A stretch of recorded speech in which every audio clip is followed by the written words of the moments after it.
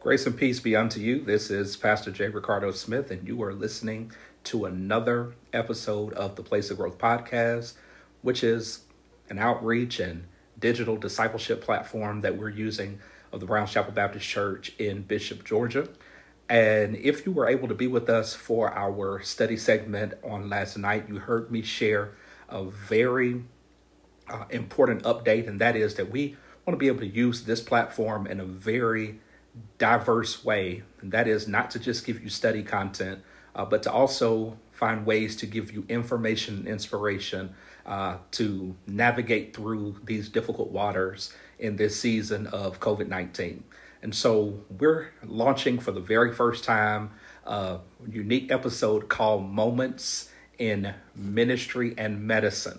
Moments in Ministry and Medicine. And, I was thinking through who we could invite to be our first guest for a moment in ministry and medicine. And I could think of no better person than my wife, Browns Chapel, your first lady. And for those who may not be members of our church but are listening, it is none other than Dr. Rhondolyn Smith. Dr. Smith, we are so grateful to have you here on today. Good evening, podcast family, and thank you so much, Pastor Smith, for allowing me to join you tonight on the Place of Growth. As Pastor stated, yes, I am your First Lady of Browns Chapel Baptist Church, but I'm also, by day, a clinical pharmacist, and so I have the pleasure tonight of talking to you a little bit about ministry and medicine as we navigate through the waters of the COVID-19 pandemic. That's awesome. So Dr. Smith, will you, start here with kind of giving us an overview, some facts as it relates to the coronavirus or what we know to be the strain of COVID-19? Absolutely. So the coronavirus, also known as COVID-19, was first identified in China. And this disease is spreading all throughout worldwide. There have been over 1 million cases in the United States alone, and unfortunately, over 60,000 deaths in the United States. Wow. And so what we're finding is that the coronavirus is spread through the air by coughing or sneezing or through personal contact, such as touching or shaking hands. Also, we find out that it can be simply spread by just touching your eyes, your mouth, or your nose after you've had contact with the surface or someone who may have been exposed to the virus. That's valuable information. So spread through coughing, possibly by having access to someone who has been exposed to it. And so as some preventative measures, I think that we can take, I'm noticing that there are all different types of masks that people are wearing. And so can you educate us now on the mask? Should you wear one? Should you not wear one? And what type of mask should you have? Yes. Anyone able to wear a mask that doesn't impede your breathing should definitely wear a mask. Those who are aged 2 and older should wear a mask, especially while they're out in the public setting. There are several different types of masks, and we'll go over those in just a moment. But I want to go back to the part about that it is spread through the air. Mm-hmm. So the importance of that is that you want to make sure that your nose and your mouth and your respiratory tract is covered, because that it could be a way of entering inside of your body to cause the disease. And we know symptoms of the disease can be shortness of breath or fever or cough. So if you cough, make sure to cough inside of your elbow or on a cloth and then throw that tissue away. And also wearing a mask, that reduces the risk of transmission.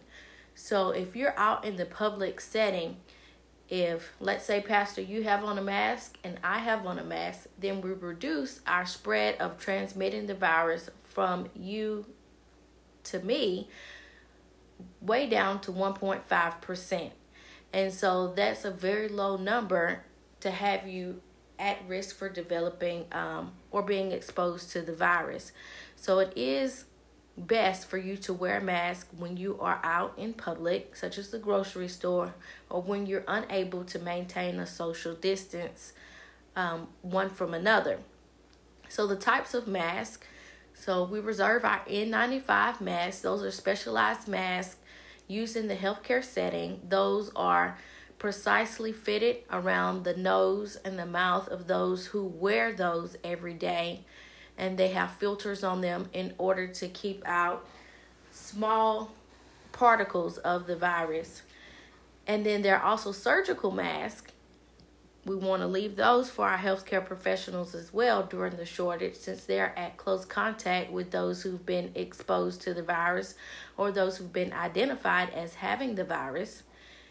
And then if you're able to not sew a mask yourself, there are certainly different ways where you can DIY or do-it-yourself type mask at home if you're unable to sew. You want to use several layers of fabric just as a form of protection to increase the chance of transmission of the disease. You can utilize a t-shirt or a bandana. You can also use several pieces of a square cloth, and you can tie those together either by sewing them, doing a quick stitch, by rubber bands or hair elastic ties, or even tiebacks as well around your head and around your neck in order to make a mask for protection for you and your family. That's some great information. What I'm hearing you say is that even in the midst of this crisis, that people can still be innovative and creative and find ways to still keep themselves safe while exploring some new options. Absolutely. So in this time, due to shortages and because the virus has spread throughout the United States and worldwide so greatly, it's very important for us to utilize whatever tools that we have available in order to reduce the risk and slow down the spread of this grave disease. Awesome. Well, we've discussed masks. Something else that I've been hearing a lot about is the mandates for us to wash our hands a certain way, a particular way. And so can you speak to us about the best way to continue to practice good hygiene with our hand washing? So the best way is, of course, to wash your hands, washing them for more than 20 seconds. You want to use a soap while you're doing it. And we often tease about this, but it's very applicable during this time. We have a 2-year-old son, and we teach him with a song. It's tops and bottoms, and squeeze between your fingers.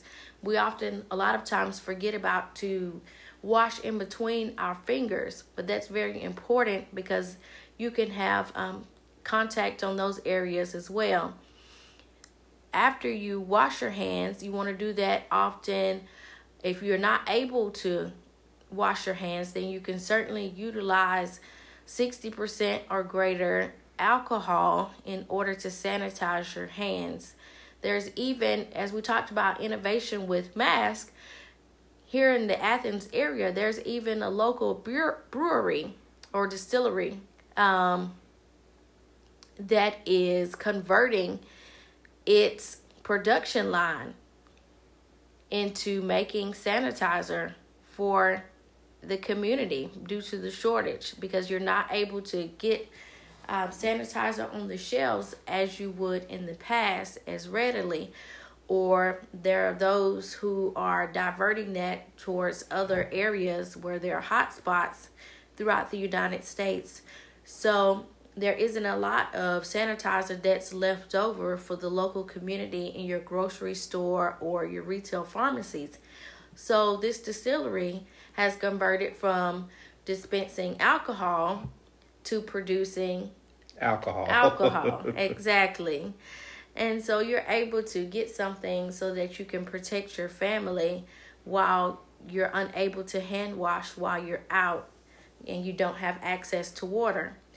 You also, if you don't have access to hand washing, we know that some people, in lieu of hand washing, are wearing gloves. You shouldn't wear gloves for a long period of time. That wasn't the intended use of gloves. Also, it creates a false sense of security for those. So a lot of times when you're out shopping and you're at the local grocery store, you'll see those who are shopping and are pushing their carts with gloves on. They'll take those same gloves after getting their groceries, put the groceries inside of the car, get into the car, crank up the car, and put those same gloves that were out that they used in the community onto the steering wheel and drive home and use those same gloves.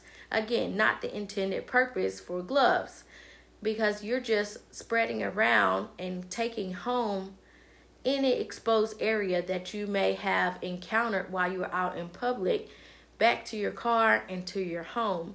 So it's best, instead of using gloves and creating that false sense of security, because you may touch your hands, you may touch your eyes, you may touch your mouth, and that can cause the virus to enter into your body at that time. It's best to certainly use hand sanitizer after you've been out in a public place, or to wash your hands. And I recommend doing both. Both are very safe practices that you can use to slow the spread. I hope you guys are enjoying this. This is some amazing information. I want to go back to what she mentioned about the distillery dispensing alcohol in a different form for hand sanitizer. I heard on today that the president of the University of Georgia believes that football season will return with fans as normal. That's his prediction, and I don't know where that information is coming from, but I pray that we can keep some of these bars closed down and keep them open for hand sanitizer use if people are going to be out in mass in just a few months. But with that being said, one of the concerns is people being asymptomatic. When people are out, that you don't know if a person has it, and sometimes people themselves, they don't know because they're not expressing any symptoms. And so what other precautions would you recommend that people take in this time, especially seeing as how we really don't know who's carrying the virus? That's a very good point, Pastor Smith. So, as he stated, there are many who are asymptomatic. We talked about earlier some of the common symptoms of the disease, such as shortness of breath, fever, and a cough, but many don't exhibit those symptoms, and they're walking around and they're exposed to those outside of their household, and you can spread the virus. And that's exactly what's happened, and how the virus has ran so rampant throughout the United States is because there are those, many whom are asymptomatic, meaning they are without symptoms. So that's why it's important for us to wear masks, again, to reduce the spread of transmission, to wash hands, have great hand sanitizing practices. And it's also important for us to maintain a good social distance, and we recommend 6 feet or greater. We also recommend reducing the crowds. You mentioned football season, so as we know, here in Athens, Georgia, there'll be 95,000 fans seated in the stadium or more. And that's just inside of the stadium with tickets. That does not include those who are working in the stands, the football team themselves, their staff, any emergency personnel, and also the actual employees who are working that particular game. Mm-hmm. So there's a large amount of individuals who will be in the Athens area, as well as the fans who may be watching on the infamous bridge, who may not be able to enter into the game, but they're around as well. So that's certainly over the 10-person requirement. Absolutely. However, we are hopeful. We are hopeful during this time period, and maybe this is why they have stated, based on prediction models, that they are able to enter the stadium, that you are able to be in larger crowds, over 10 people by that point in a few months' time. So until that time, we want to make sure to utilize these practices in order to slow the spread, so we can calm down the amount of people who are infected with the virus on a daily basis. That's great. In closing, I just want to ask one last question. For all of our listeners, you've heard me share even some of the struggles I've had in this season, and one of the biggest things is missing people, interaction face to face, but also more recently going to a funeral, graveside service, seeing a person who has lived a long, celebrated life, and we're not able to celebrate them in the way that we have become accustomed to celebrating because of the new requirements. And so it's just been a difficult thing to watch people kind of die lonely. And so as I've asked every person that has been on our prayer calls, and as I've tried to share periodically from the content that I've shared, I want to know from your perspective, as a pharmacist, as a wife, just in general, as a mother, how has this pandemic affected you personally along this time? Well, it makes you think about what's most important during this time, and you think about the love for your family, and you want to protect your family in any way possible to keep them safe from the virus itself. As a healthcare professional, you see those patients who have been affected or the family members of those who have been affected. So you can't help for your heart to go out to those who have been directly affected. Those of you who are listening to the podcast, I'm sure either you know someone who has succumbed to the virus or know someone who knows someone who has succumbed to the virus. And so we want to definitely pray for those individuals and those families and pray for their strength in the Lord. And it's just brought us back to a time to going back to the basics, slowing down the course of life, thinking and reflecting on those things that really matter and those things that are important. And you mentioned about graveside services and those lives not being able to be celebrated. If we were not in a pandemic, we know that sometimes church buildings would be filled with individuals who have come by to celebrate the lives. But during this pandemic, we know that we can celebrate those individuals in other ways. That's through virtual technology. We can utilize going back to paper and pen at this point. We can certainly send mail to those to let them know that we're thinking about them. We can call.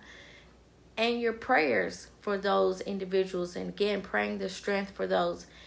And I don't look at it as that person has died lonely, because we know that if you die in Christ, He's always amongst you and He's always with you wherever you are. And so we can find comfort in knowing that those who have gone on, have succumbed to the virus, have played out their lives and have lived a life that's pleasing in God's sight. And we know that we can find comfort and hope in knowing that we will see that person yet again on the other side. But certainly hurt does hurt, and grief is real, and this pandemic and the disease is real. So we certainly don't want to minimize the grief by those who have been affected by it. But we just have to hold together during this time, love on each other a little bit more, check on each other a little bit more, so that way we can all make it through this time. All right, Dan. She has encouraged the preacher. But I thank God that we don't sorrow as those who don't have hope. And so we are so grateful for these words of wisdom that we have been shared here in this moment of ministry and medicine. I pray that all that has been shared by Dr. Smith has been a help for you, has been possibly answered some questions for you as you have wrestled through this season, even on your own. I pray that you would share this podcast with others, subscribe for us. Again, we thank God for Apple Podcasts, for Spotify, and now for Google Podcasts. And so you can listen on one of those three platforms or perhaps even on our website. But we want to continue to get this information and inspiration to you in this season. Last thing I want to share before we get off is that Brown's Chapel is doing all that we can, even as we prepare to return back to the building. We are projecting some things. We're preparing ourselves for some things. It won't be in the coming weeks, but I do want to ask that by May the 10th, you would go to the church's website, bcoconey.org, that you would order a mask. The masks are $10. You can get a mask for the church. We've got some amazing and important dates on the church's calendar coming up. And so I want to ask that all of our members would have a mask. If you said is that they're 8 or older? Right. 8. These masks will fit ages 8 and older, but anyone ages 2 and up should certainly wear a mask. Should wear a mask of some sort. But if you're between 2 and 6, parents, don't put the church's mask on them. Make sure you got something else to cover them. But for all those who are 8 and up, the mask should fit all of us. It's a wonderful sign of unity. And so I want to thank the team for working on that for us. And again, as we have heard, shared with us on tonight, there are some creative things that come out of this. There is some ingenuity and some innovation that comes out of this. There are just some practical lessons that are coming out of this to return us back to the basics. And so as we continue to go through it, we're going to continue to grow through it. You be blessed. Look forward to catching you on the next podcast.